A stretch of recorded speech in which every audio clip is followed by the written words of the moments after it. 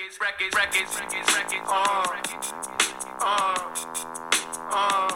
one, two. One, two, one, two. My dog is bigger than hip hop, hip hop, hip hop, hip. It's bigger than hip hop, hip hop, hip hop, hip hop. Bears Hooligan Podcast coming at you. Week 11. Bears versus filthy Detroit Lions. And the filthy Detroit Lions pull it out at the end. I mean, the ending of this game, I was watching this game with my brother, and I said at the end, watch, they're going to blow this fucking game. I guarantee it.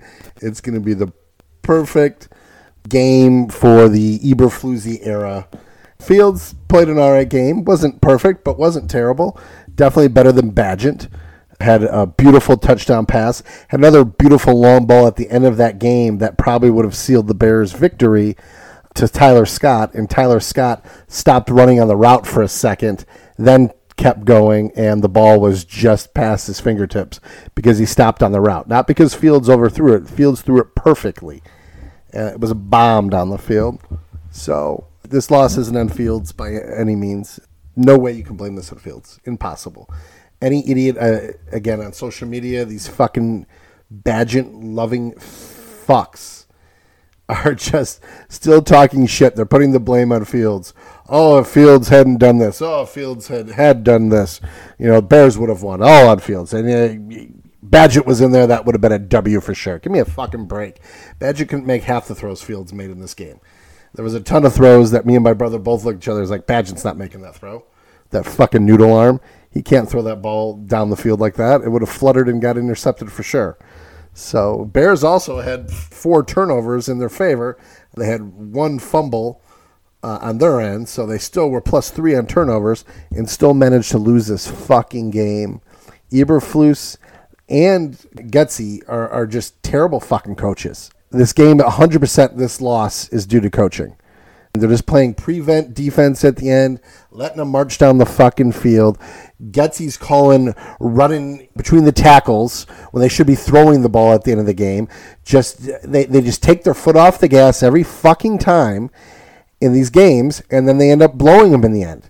There are so many losses since Eberfloozey has taken over this team that are based on coaching solely. Like, ridiculous. And these fuckers are still employed, and they'll still be employed come tomorrow, and it's just absolutely ridiculous. I mean, this franchise is just the most frustrating, obnoxious thing in the fucking world.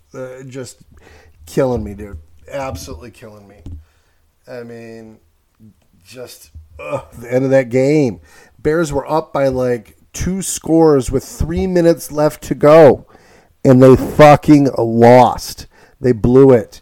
Gave it up to filthy, stupid fucking Detroit, which Detroit, they said after this game, is 8-2 for the first time in the history of the franchise. They are 8-2.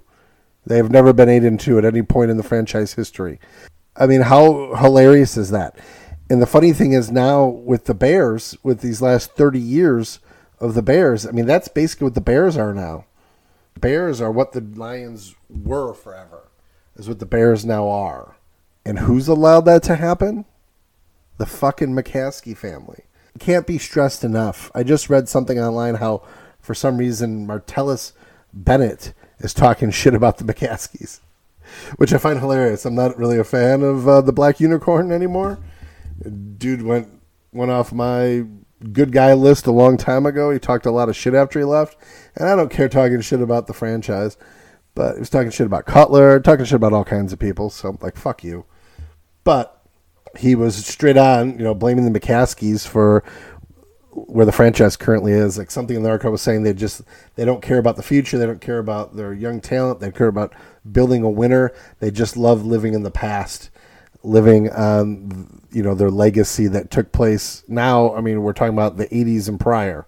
Because 90s after, there's no legacy. The team sucks. A lot of people love to think those Urlacher years were great years. There was a few winning teams in there. That's it. They didn't have some long, great legacy during that period. Lovey was a mediocre coach.